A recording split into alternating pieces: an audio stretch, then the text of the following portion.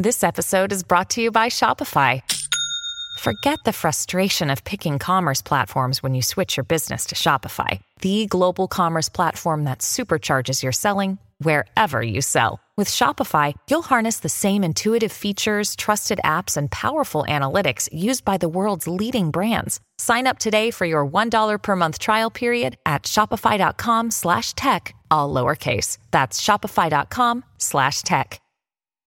When you need mealtime inspiration, it's worth shopping Kroger, where you'll find over 30,000 mouth-watering choices that excite your inner foodie. And no matter what tasty choice you make, you'll enjoy our everyday low prices, plus extra ways to save, like digital coupons worth over $600 each week. You can also save up to $1 off per gallon at the pump with fuel points. More savings and more inspiring flavors make shopping Kroger worth it every time. Kroger, fresh for everyone. Fuel restrictions apply.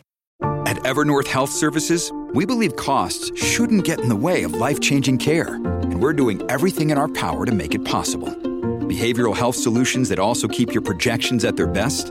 It's possible. Pharmacy benefits that benefit your bottom line? It's possible. Complex specialty care that cares about your ROI? It's possible.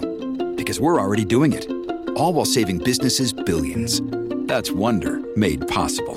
Learn more at evernorth.com/wonder. Welcome to the New Books Network. Hello, everyone, and welcome to the New Books Network. This is Hussein Mohsen, and today I'll be talking about Technology and Word Civilization, A 1,000-Year History, co-authored by Arnold Pacey and Francesca Bray. Arnold Pacey is formerly a lecturer at the Open University in London. Dr. Francesca Bray is a professor of the history of technology at the University of Edinburgh. Both of the authors are winners of the Leonardo da Vinci Medal in the history of technology. I'll be talking today with Professor Bray, and Mr. Pacey, unfortunately, couldn't be with us. Francesca, thank you for being with us. Well, thank you very much for inviting us to this wonderful opportunity. Well, it's a true pleasure. And I have to say, this is one of the richer books I had the chance to read recently. It takes us through 1,000 years across geography and a fascinating history of technology. But before we start talking about the book, first, how did the idea of the book itself in 1990 emerge? And why did you both work on an expanded version 30 years later? Okay, well, I will start. I should say that I had a long telephone conversation with Arnold about this, and I hope I am relaying what he wanted me to say about the history of the first volume. I'll come on after that to our collaboration. So let me start by introducing one of the more unique characters in the history of technology. Somebody who has really been outside the conventional academy all his life. And that is a consequence of his very deeply held values. And these very deeply held values are very apparent and beautifully expressed in Technology and World Civilization. So Arnold began by studying physics, which he then taught at the Manchester College of Science and Technology. And there he met Donald Cardwell, who was, Arnold says, quite a character and a historian of science and technology. And Donald Cardwell invited Arnold to join his new History of Science and Technology program.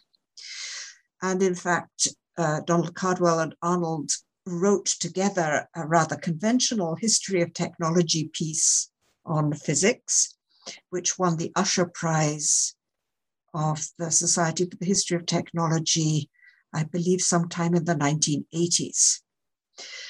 However, even at that point, Arnold was very much interested in a more social and philosophical approach than was conventional in history of science and technology at the time. And he wrote two books, one called The Maze of Ingenuity and another called The Culture of Technology. But he wasn't really satisfied with being an academic in an ordinary university, although he got great pleasure from teaching the physics students and discussing things with them, and particularly the international students. But he was the child of missionary parents, and his mother had always encouraged him and his sister to seek a career with humanitarian application, to quote Arnold.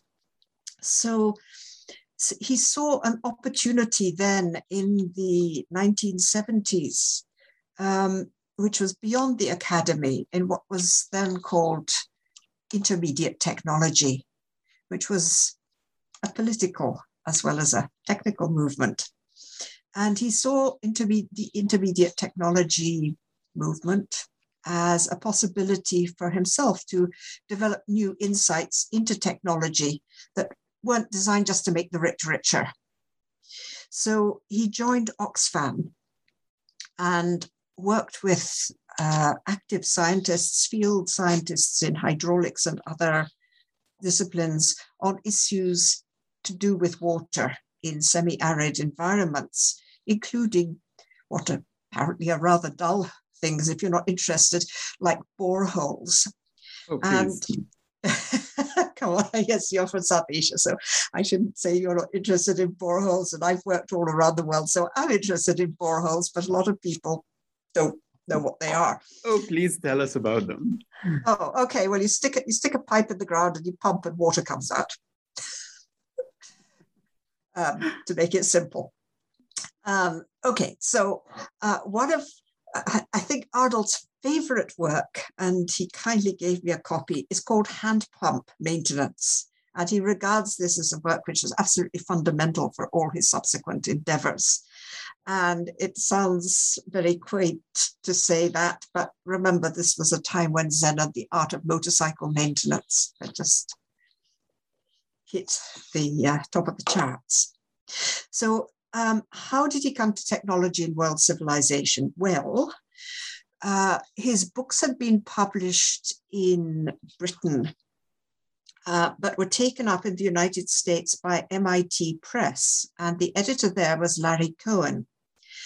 And when the MIT Press took on a US edition of The Culture of Technology, Larry Cohen very much praised and encouraged Arnold, and got him an invitation to the States to do a lecture tour. But he also said, now you're just the person to write a general history of technology, which will shake people up a bit.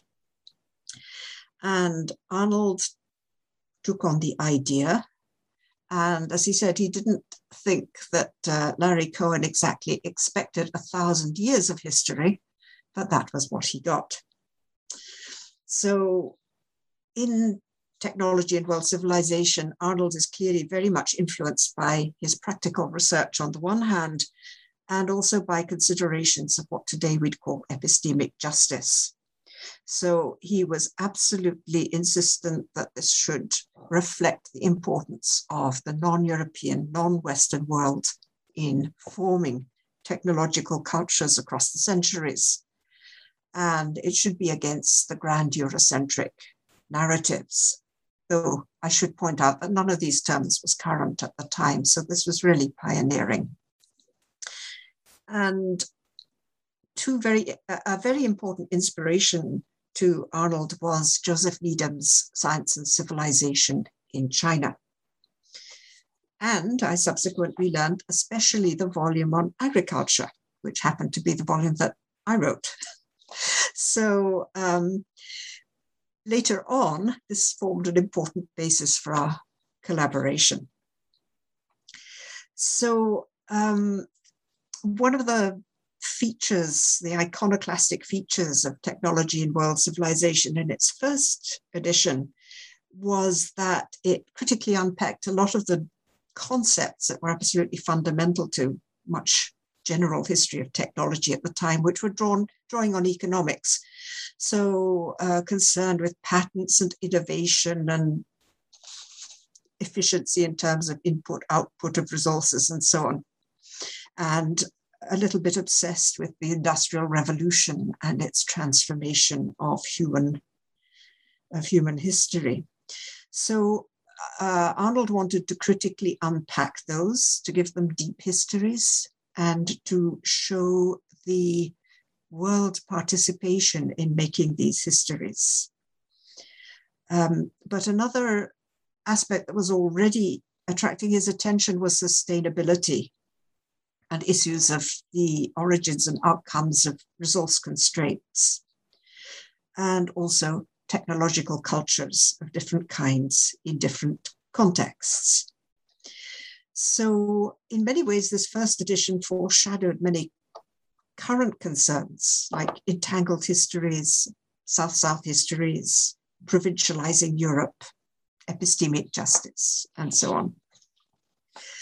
And then, because the book had been widely used as a teaching text and seems to have done very well, though Arnold can't tell me how well, because he gifted all his royalties to a fund for supporting junior MIT Press authors. When he was asked to do a second edition, Arnold hesitated because he's had problems with his eyesight, and also he had been working much less recently in history of technology. So he suggested to me that I might collaborate with him on the second edition, and I jumped at this opportunity. So for me, the foreshadowed concerns of entangled histories, decentering Europe, and so on, were extremely attractive, as well as the longue durée, the long-term history, which is a big passion of mine. But for Arnold, it was the concern with sustainability and crisis, particularly climate crisis, that he viewed as an opportunity. He viewed this new edition as an opportunity to try and develop that in particular. So he was invited by MIT Press to add a final chapter, and he considerably changed the last chapter of the first edition, now chapter 11, and wrote a new chapter 12, which are particularly concerned with facing the issues of how to survive in the current era, and how we need to rethink what technology is and what a technological revolution might be, how we need to challenge the technological normal in order, as human societies, not just even as technological enterprises, if we're going to have any hope of addressing the future. So I think the interesting thing is that far more than me, Arnold is an optimist, and he thinks that human ingenuity plus human ethics applied to technical systems can contribute to ameliorating the situation, though he sees it as extremely urgent, as anyone who looks at chapter 12 will see.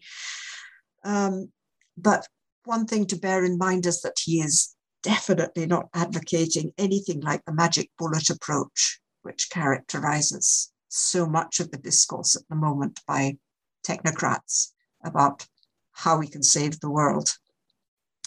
So that's how Arnold came to the first and the second edition. And as I say, I came to it as a historian of technology, mostly in East Asia, particular interest in agriculture, in gender, and in cultures of knowledge and practice. And having worked quite a lot recently on thinking about where narratives about history of technology come from and how more helpful narratives can be written. So for me, this was a golden opportunity. That said, it's Arnold's book. And so I worked on certain aspects of it. I added quite a lot from, for example, the recent scholarship on technology in African history, which has grown immensely over the past few years. And of course, from East Asian history of technology, which has also been an expanding and very exciting field. But I didn't interfere with any of Arnold's arguments. Well, that's quite fascinating, and I'm glad you both got to work on the book. We'll touch on several of the themes you mentioned, but one theme in particular that's very central to the book is the notion of technological dialogue. So if you can tell us briefly what's technological dialogue in the book? Well, most people will be very familiar with the term technology transfer, which is often viewed in development theory, modernist history, and so on as a catalyst for social development and economic development, and which basically assumes top-down directions of change. And despite all the efforts of historians of technology and STS scholars and so on to challenge this notion of technology transfer, it still remains very strong. And even in global history, with all its concerns to entangle, to emphasize the importance of different contributions to making the modern world. Very often when it comes to writing even critical histories of technology, the directionality still remains a concern, remains dominant, that, even if it's work by Heydrich or Michael Adas, Tentacles of Progress or Dominance by Design, the assumption is that the design takes place in the center and affects the periphery. And the periphery might adopt or adapt, but basically the center is still, by implication, the place where it all happens. So the dialogue, the technological dialogue, which comes right through the book, I think. Arnold conceives of it as something much more active on both sides. So he is really interested in, for example, my favorite case there, I think, is the Indian shipping yards of the late 18th, early 19th century, where you really get an active interaction between European shipbuilding companies or navies and designers, engineers, and their counterparts in India, and the influence of India on Britain is foregrounded, given its true worth. And you bring in all kinds of new actors in that case, rather than say, simply Britain deindustrialized India. You actually see who was involved in this process and why, given these amazing people who were actually on the scene, why it was that they couldn't actually set up as rivals to British companies. But at the same time, you see how the products of their shipyards or the products of their railway designs or whatever it might have been, how these actually infuse and are integrated into what then becomes something which is shown as being a product of Western civilization. Well, the book certainly challenges this reductionist and hegemonic Eurocentric narrative of the history of technology again and again. We will have the time maybe to mention a few out of so many examples. You've already mentioned India, where we'll later talk about even a third industrial revolution that originated in India, or at least its first current started based on some reactions that took place in India as well. There's also many examples from China. We're talking also about what's known now as Iraq, Iran, and Syria, and so on. In the first chapter, which deals with the 4 centuries, with the 8th to the 11th century inclusive. There's an interesting point that's brought up in the book where you both talk about how climate and resources in this period shape the arenas of innovation in different geographies. For example, in Iraq, water was the main resource, and there was much innovation related to irrigation, particularly to navigate a dry climate but fertile soils, while the case was different in the Hebei province, where woodlands were the main resource and they were leveraged accordingly. So if you could tell us about those 2 examples and how in general nature, the climate, and societies back then managed all of these factors and built on them to innovate. Well, without, I don't think Arnold wanted to be environmentally deterministic, but it's certainly true that once you start on a certain path, there is an incentive to keep going there until you come up against the constraints.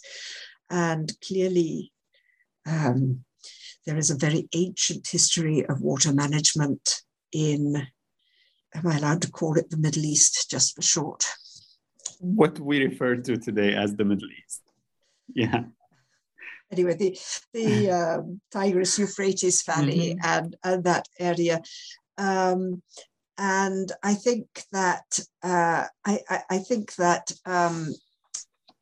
one of the reasons, well, obviously one of the reasons why this area flourished was that it devoted the states of this area and the communities of this area devoted resources and ingenuity to bringing water and soil together in ways that produced wealth.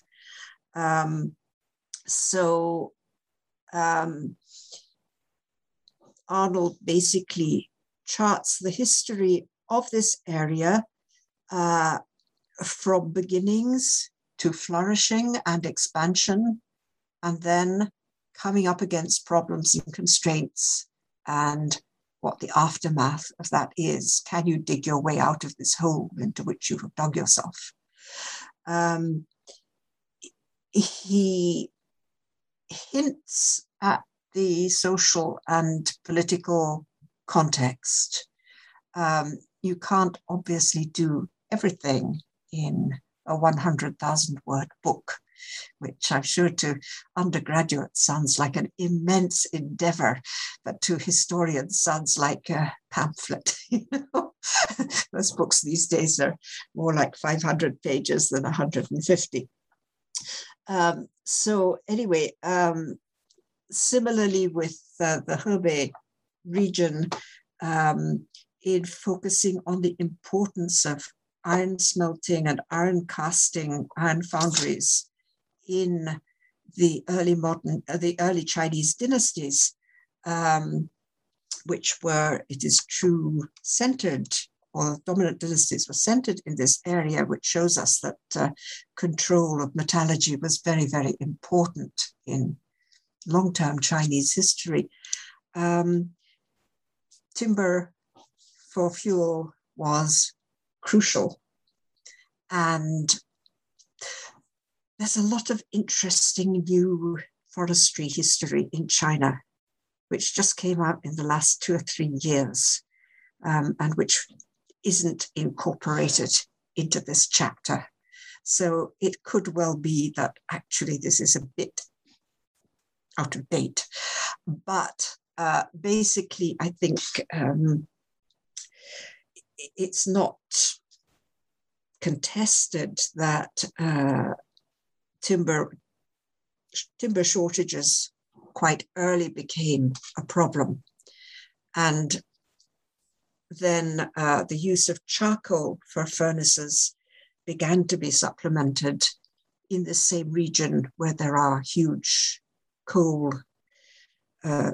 seams. It began to be supplemented by the use of coal / anthracite. And this was an example of being able to dig your way out of the hole. So you have an example of a hole you can't dig your way out of and a hole you can dig your way out of. And I think it was this contrast in particular that was interesting to Arnold in selecting these particular cases and setting them beside each other. And it's a theme that continues through the book. And throughout the book, I mean, there are multiple definitions of what would make an industrial revolution a revolution. On one hand, there is one definition that's mentioned of whether a revolution would be thought of as the spurts of economic growth arising from the introduction of new technologies. While the alternative one would be whether a revolution is defined according to the social changes and the changes in the organization of production that accompany them. Now, throughout the book, we see a bit of both, but from my perspective, there was one leaning over the other. So if you could tell us, particularly because the listeners could be from multiple backgrounds, be it either in science and technology or the history thereof, which of these two definitions do you think the book is leaning towards more? Well, I think if you look at the later chapters, it's an argument that change in technology and change in the economic profits derived from technology, the economic growth catalyzed by technological change, is, if you like, a false profit. And that, put in Arnold's very gentle, restrained terms, the social consequences, which often come with a lag, are equally important and not necessarily always beneficial, to put it mildly, but not to be dismissed for that reason. They are interesting. They are not just to be condemned. So he's very interested in, for example, how you have a whole set of inventions in 18th century England, which are in retrospect hailed as the roots of the triggers of the Industrial Revolution, and all due to British genius, and hard work, and imagination, or Scottish. And in fact, they don't become innovations in the sense of something which actually transforms a mode of production and transforms a social organization until they have meshed with a set of organizational reforms or changes that allow them really to permeate society and transform it. So this is one of the concerns throughout when talking about industrial revolutions or comparing the success in Britain with the lack of success in India, where, Indian entrepreneurs were banned largely from participation. But then at the same time, that there's you're probably familiar with a quite well-known recent strand in history of technology, history of environment, which looks at resources and sustainability and argues through the use of coal, the use of timber, the use of oil, and which has sometimes been criticized for overemphasizing the causality associated with these sources of energy. Nevertheless, Arnold's argument, I think, here would be that sources of energy are something we really need to think about, particularly when they come up against constraints. And sometimes in the early sections of the book, in the early historical eras he's discussing, the constraints they come up against are constraints of supply. But in what he carefully avoids calling the Anthropocene. They are the constraints of effect, impact, not supply. And they need to be considered as equally important. So when he's discussing in the final chapter whether these various second, third, fourth industrial revolutions, so-called, should be considered industrial revolutions, he's saying, well, you know, one important criterion really would be if we actually had changed the nature of our reliance on resources, and if we were leaving a lighter footfall, and we're not. So Arnold's argument is, until we leave a lighter footfall, we cannot claim that this is a true revolution. Another day is here, and you're ready for it. What to wear? Check. Breakfast, lunch, and dinner? Check. Planning for what's next and how to save for it? That's where Bank of America can help. For your financial to-dos, Bank of America has experts ready to help get you closer to your goals. Get started at one of our local financial centers or 24/7 in our mobile banking app. Find a location near you at bankofamerica.com/talktous. What would you like the power to do? Mobile banking requires downloading the app and is only available for select devices. Message and data rates may apply. Bank of America N.A., member FDIC. That's quite fascinating. Since you already touched on one of the currents that happened in India, there is in the chapter on the industrial movements, the book talks about an entire third industrial movement that has been overlooked until recently, and which took place in India. So it was centered around textile, chemical, and shipbuilding industries. So I'm curious if you could tell us about this movement.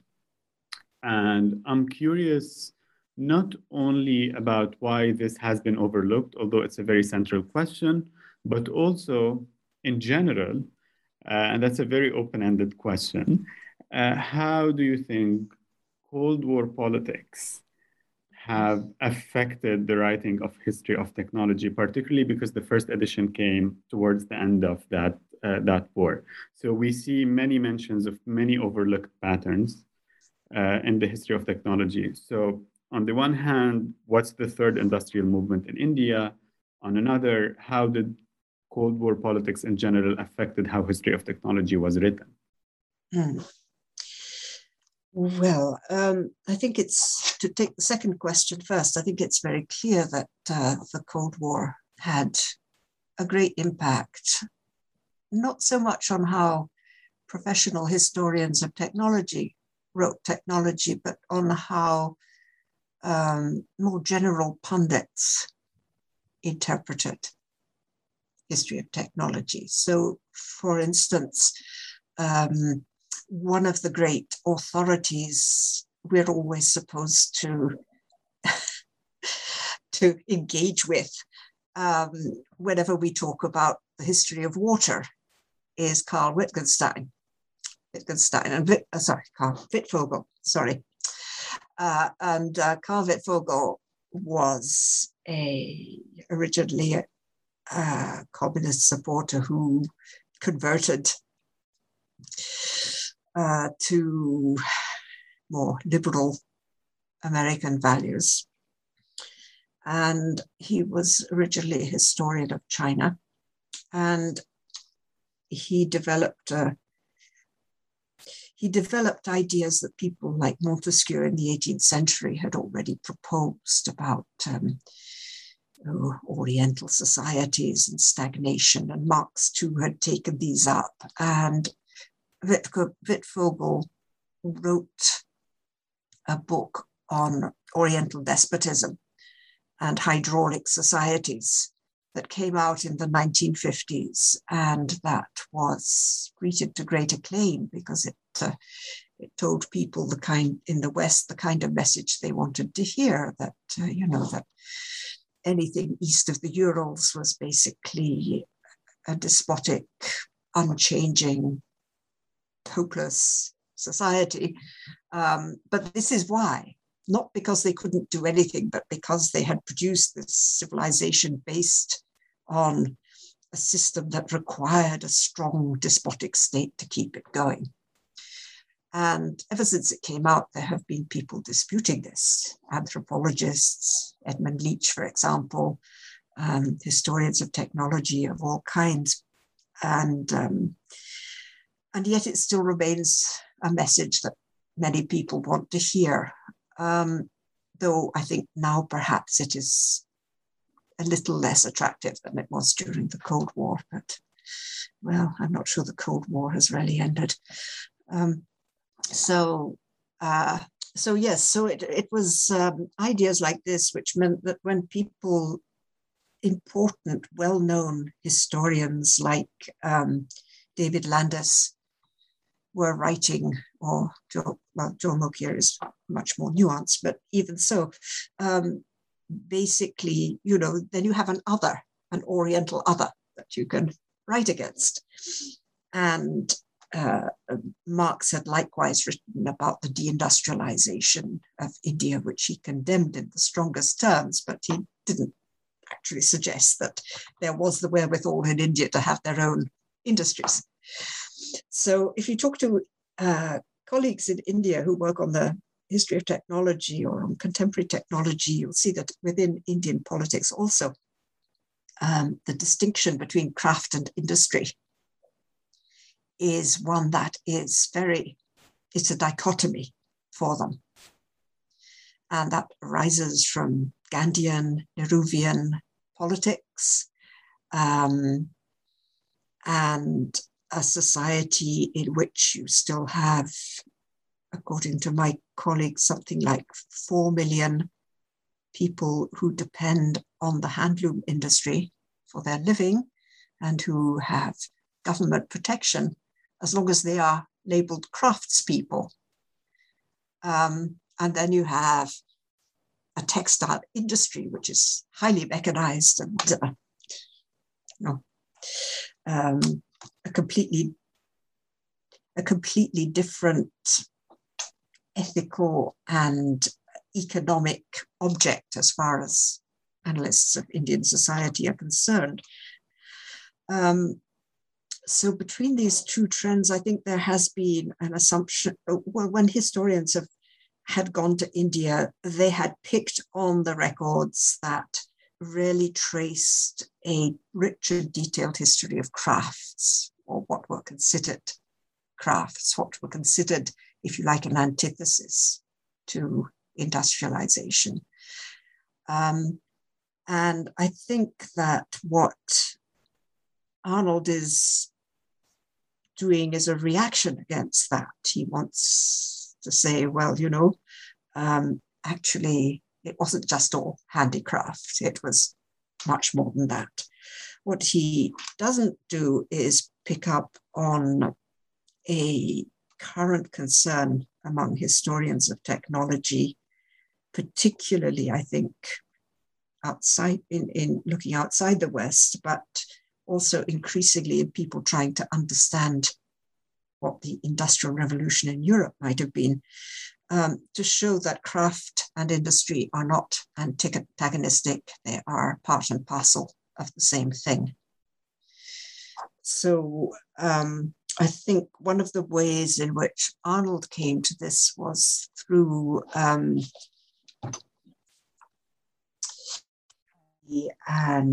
through the maze of ingenuity, where he was particularly interested in engineers as craftsmen and engineers as or designers of machines as people who are craftspeople and artists. Does that go some way to answer the question?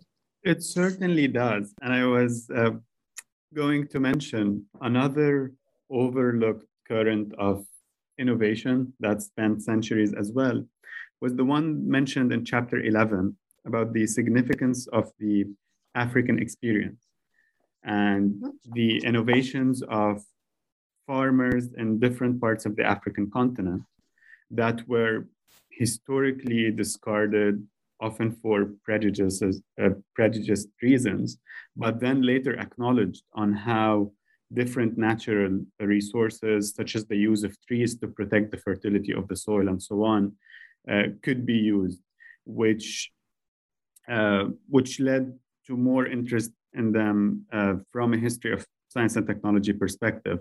So I was wondering if you could tell us a bit more about the, broadly speaking, African experience and the technologies, innovative technologies that span centuries that are discussed in this section.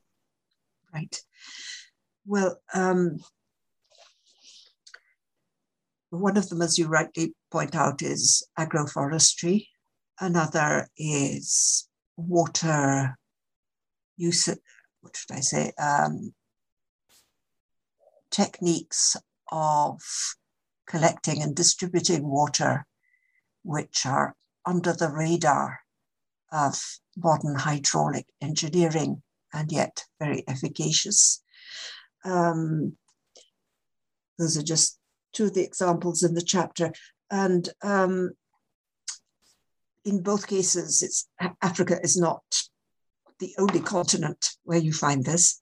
Excuse me. So things like agroforestry are very common practice right across the tropical belt. And a friend of mine, an archaeologist, Annabelle Ford, has been working on this aspect in this type of cultivation in the Maya rainforest for many years, but didn't know about Arnold's book and vice versa.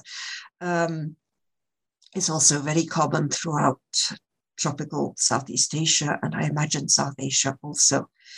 And I think one of the interesting things here is, again, it's not something that is belabored in the chapter, but it's a question of how, if technologies like this, which are actually not survivals unchanged from ancient times, but adaptations to climatic trends, to population movements, to colonialism, to post-independence development policies. But they have attracted attention again. They have become matters of concern and objects of attention. And they seem to offer, what is the word now, regenerative possibilities, which have become very attractive. And one of the things which has changed quite noticeably in the assumptions of transnational organizations like FAO, the Food and Agriculture Organization, or even the IMF, is that faced with the clear negative consequences, not that they're not positive consequences, but faced with the negative consequences of over-industrialization and overindulgence in monoculture, they've started to question issues of scale and issues of temporality. So they are starting, for example, to preach the virtues of small farming. It's all the rage now. They're even saying, well, shifting agriculture isn't so bad. There's a new FAO paper on that came out, I think, in 2018 or something like that. So going completely against the orthodoxy of decades and decades, and certainly not something that many governments will want to hear, because they can't stand shifting farmers, because they don't stand still to be taxed. Anyway, you see this sea change up there in the stratosphere of transnational organizations. And you see these loopings also in ideas of what is a good system. So when he first wrote this, and first wrote this chapter for the 1990 edition, it wasn't so much, this is going to be something which other people will want to adopt and adapt. It'll be something that other people ought to think about seriously, but probably won't. Well, now they actually are thinking about these questions seriously and looking, for example, at agroforestry is big now in Europe, as well as in the tropical regions. And these alternative ways of collecting water in highly arid environments, whether it be in Palestine or in Sahelian regions, are now actually attracting serious attention from scientists and development experts. So I think it's the tone, what should I say, not the tone, the hope for the spirit in which this will be read that has changed from one edition to the other as people throughout the world have become more conscious of the challenges of thinking big is beautiful and the challenges of accepting that one scale must fit all problems.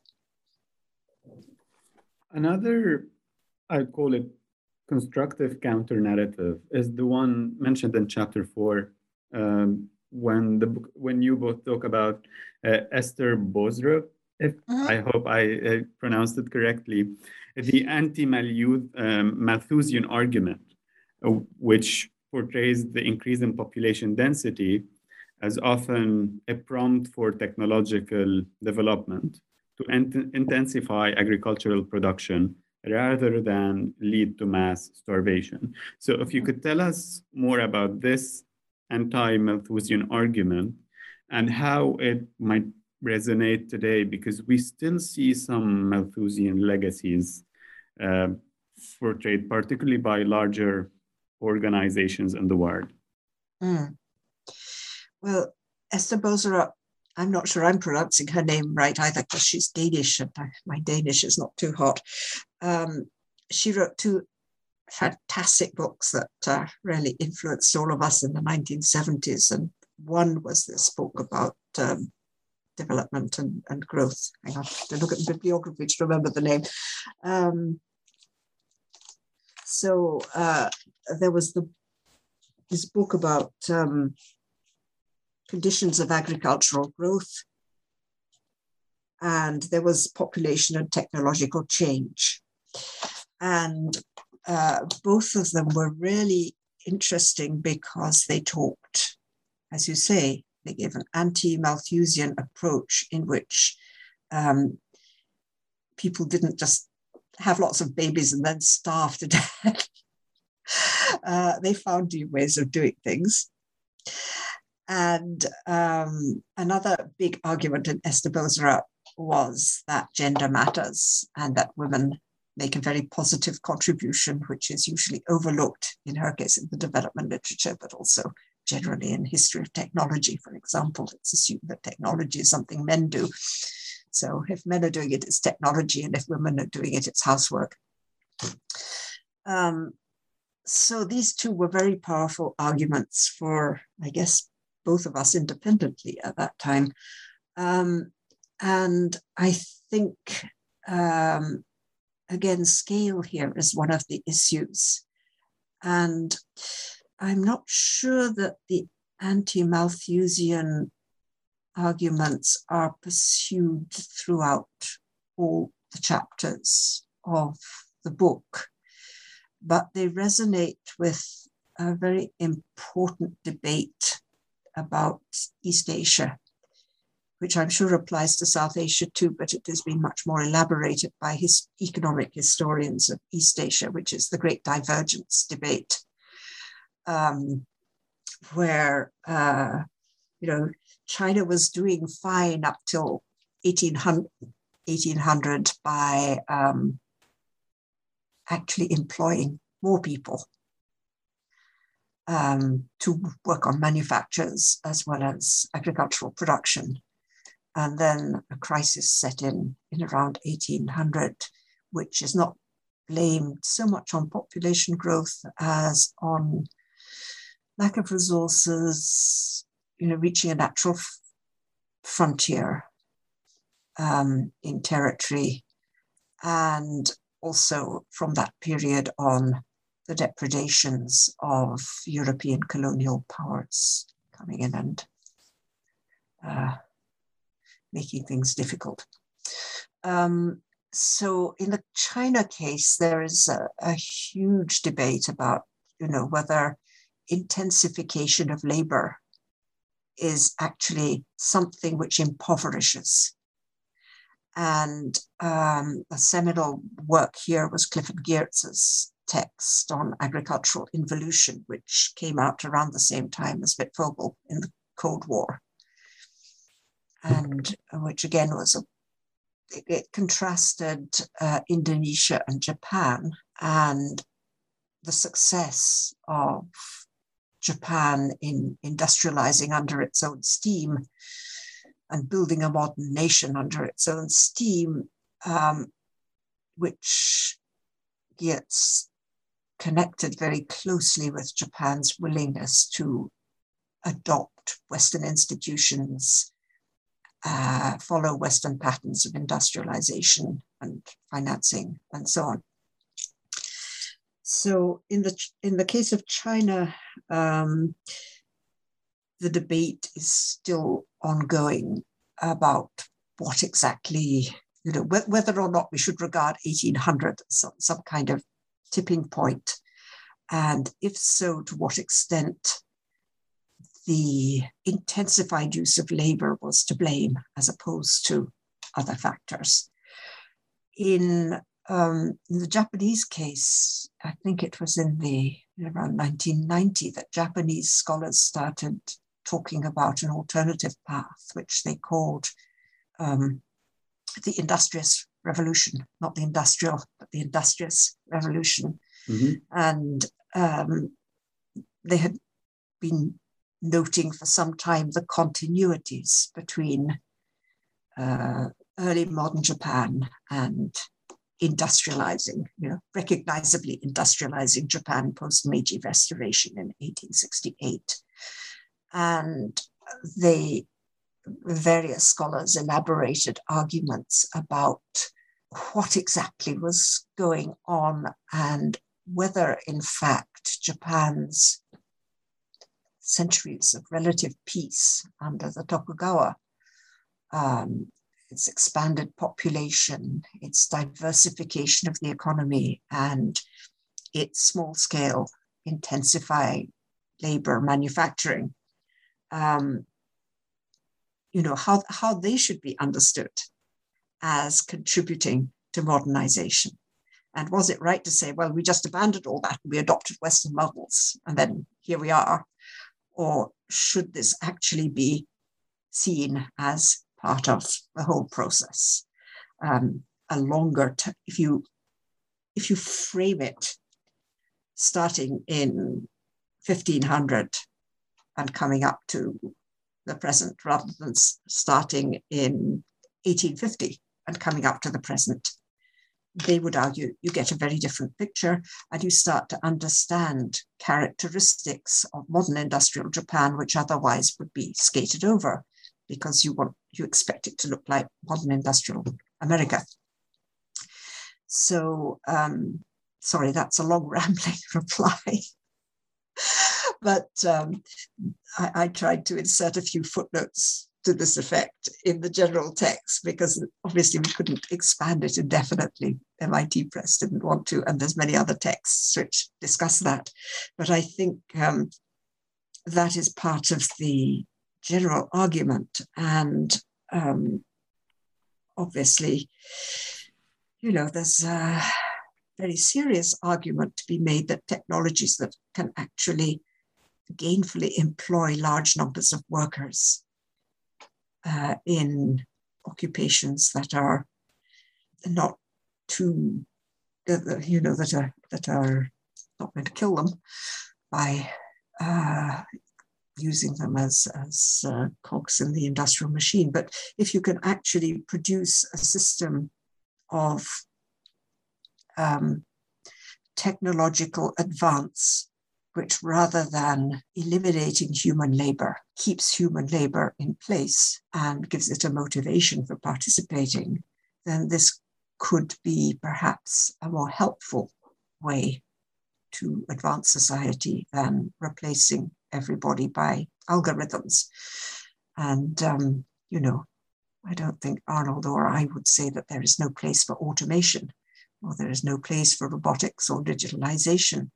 But the overriding assumption seems to have been that the Industrial Revolution succeeded because first of all, it disciplined labor, then it categorized labor and specialized it, and then it was able to eliminate labor. Hey! As we know, it doesn't work that simply. Well, speaking of labor, and there's another process of classification that I'd like to touch on, the one mentioned in chapter 6 about printing books and ideas about technology. Mm-hmm. So the chapter tells us much about the history of printing, about even the invention of paper that's more than 2,000 years old in China. And then it was again in a process of technological dialogue, transferred ideas, not only transferred, but they became part of this technological dialogue in different parts of the world. There's a mention of, large-scale printing industries in China, but also in Morocco, and then public libraries in the 9th century and whatnot.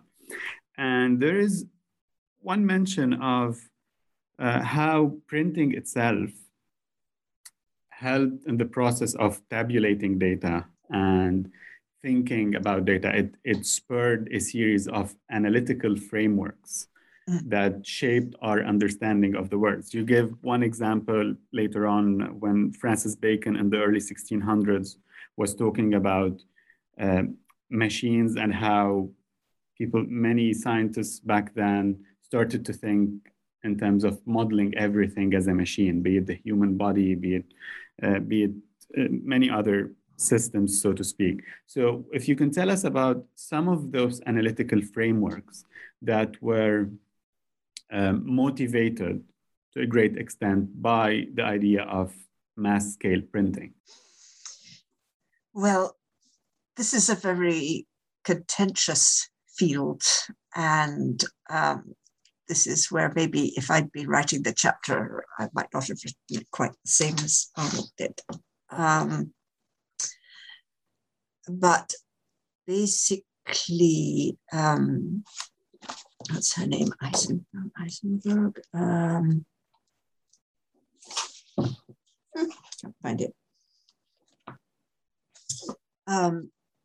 There was a book by a historian called, I think, Eisenberg, which came out in the 1960s, and it was about the Gutenberg Revolution. And it made huge claims for what printing made possible in terms of the dissemination of ideas, the production of debates about ideas, and also the ways in which knowledge could then be classified. And it became a kind of commonplace for quite a while that the Renaissance, the scientific revolution, were all direct outcomes of the adoption of printing in Europe and how it had changed everything. It was also argued that movable type went along with it. The Chinese method of printing using block prints was epistemologically different and didn't produce the same kinds of epistemological or intellectual results. And it was also argued that in Islamic countries, printing was not favored because of the virtues of hand copying. And that too was a break on various kinds of scientific and intellectual advance. So again, I think, there's obviously value to parts of this argument. But once again, we might remember that it comes from a history where in the later 19th century, missionaries, Protestant missionaries, went through the world translating the Bible and usually introducing a printing press into their little plot of territory in order to produce Bibles for people to read in whatever language it might be they spoke. So I think that this, in a sense, fetishized the printing press and what it generated intellectually. If you look more closely, often at what printing was used to do, well, from a modern, from a 21st century perspective, it could be that printing the Bible isn't really regarded as a great, great intellectual training. But it is posited that in the context of 15th, 16th century Europe, this encouraged people to argue ferociously with each other about ideas, and that set the whole ball rolling. When you think about the things which we take for granted now as part of the printing press, though I must say in the modern era of printing, they seem to be remarkably difficult actually to get onto the page. Things like tables and indexes and so on. These have very mixed histories, and you can find different ways of approaching these problems around the world with and without printing. However, if we look, for example, at the case of China, since I'm a China historian, and the time when printing really took off in the 10th century, shall we say. In that particular case, it was encouraged. It was developed by the church, by the Buddhists and the Taoists, who wanted to produce complete series of their sacred texts and were patronized by monarchs to do so. And these were critical editions. It wasn't just, copying in itself will be a virtue. It was, we need a critical edition with notes and cross-references and so on. The Confucians got in on the act a bit later. The Chinese state saw a way of disseminating technical texts as well as texts in ethics and politics and, not obviously radical politics, but what you need to do to produce a harmonious state. But they patronized the publishing and dissemination of texts in mathematics, texts in agricultural technology, texts on medicine, just for starters, and forms. So the civil service was delighted. You could print thousands of forms and fill them in different ways. And you could produce records that could be consulted in different ways. And at the same time, was there a scientific revolution? People have different answers to that as to what the intellectual impact was. And there's a lot coming out on it at the moment, not just in the case of China, but in cases of other civilizations. Sorry, I mustn't use the word civilization. I have a friend in Paris who's very, very adamant I mustn't use the word civilization. And we're finding all kinds of interesting effects of a printing revolution, which are very distinctive and not necessarily the same as the printing revolution that Heisenberg was talking about. But they also remind us that what Heisenberg was talking about was one aspect of what happened with the advent of printing to Europe, and it was not necessarily always the most important aspect for the people concerned. And then talking of mathematics, for example, the friend who says I mustn't use the word civilization because it's homogenizing where I shouldn't homogenize, is a historian of mathematics, Karine Schemmler. And she has been working with her colleagues on the media of mathematical expression in different societies over time. And the recent research project has actually been arguing that a great deal of mathematics was not written, including probably classical Greek mathematics, but certainly mathematics in Mesopotamia, mathematics in China and India. There were things like counting rods or all kinds of other material supports that were used in order to not simply make calculations, but to develop ideas, concepts, ways of addressing a problem, which you simply cannot trace from the written record, even less the printed record. So there's certainly no doubt that printing has a huge impact, but I think we need to think very carefully about all the other things that coexisted with printing and about the things that printing didn't do, as well as what it did do. Mm-hmm. Before I move to the last question to wrap up the interview, we've held you up for a significant amount of time.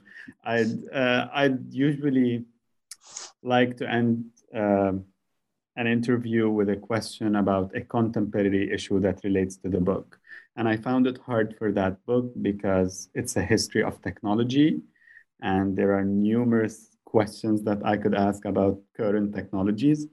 But towards the end, in chapter 12, which focuses on semiconductors, electronics, and going more into our 21st century, there's a very interesting, I'd call it a call, or maybe observation, about the environmental limits that we're currently facing and that should be accounted for. And there's a citation, in a word, in a sense, of how we should commit to a pathway of ongoing management of humanity's relationship with the rest of the Earth system. So it seems like we should, not should, but like there's a suggestion that we are supposed to be considering a new way of approaching not only technology or innovation, but also the broader framework we are functioning in and we're part of, which is nature. In line with the multiple reports that are mentioned in this chapter as well, where at different points in time this was considered, and some of the statements by either scientists or organizations, international organizations, would always suggest that an immediate action towards environmental issues is required and should be taken without serious action. In light of the recent COP26 meeting as well, I think we've heard a very similar narrative.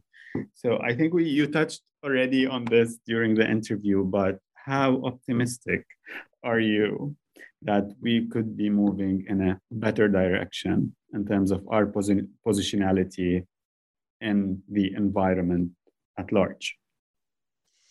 Well, personally, I'm not optimistic at all because I frankly don't see our great capitalist enterprises or our socialist with Chinese characteristics enterprises in China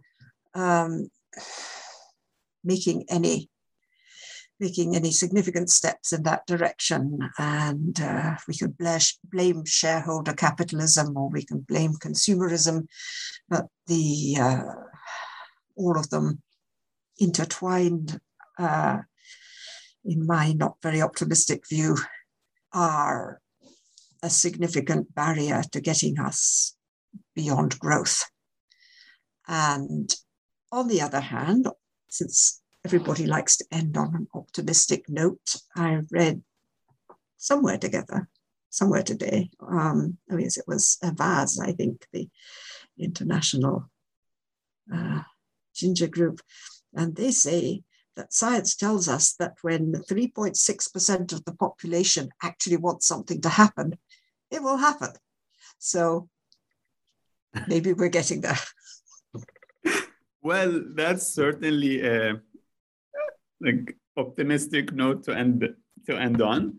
But before we wrap up the interview completely, I'd like to know, what are your current projects? What are you working on? And what should we expect, hopefully, a new book or? Okay, well, Arnold, I think, is busy working away as optimistically as he can on issues of climate change, and has no new books planned. Together with 3 colleagues, I co-authored, literally we wrote together, every paragraph we wrote together, a book that has just gone into Yale University Press and that we hope will be out next fall, called Moving Crops and the Scales of History. And it's a long global history, which takes crops as an example to look at issues of scale, of movement, of time, of space, which we hope readers will find diverting and enthralling, as well as instructive, because we've got all kinds of lovely crops in it, like cocoa and dates and tulips and marigolds and lots of lovely things which you might not expect in a serious book about crops. And then the other big project I have on at the moment is, together with a group, we're an editorial group of 5 people, including an African archaeologist, co-editing the Cambridge History of Technology, which will be in 3 volumes and is coming along very nicely, and which is aimed to tell completely different histories of technology from the ones you usually find in the big books. Dr. Brake, thank you so much for being with us today. We've touched on a subset of the many, many topics in the book, and I'm very glad you were with us today to talk about it. Well, thank you very much for a most interesting interview, which taught me things I didn't know I knew. And I hope that some of the listeners will find time to look at the book, which is actually beautifully illustrated and quite concise, and I think an enjoyable read. Thank you again, and to our listeners, until next time.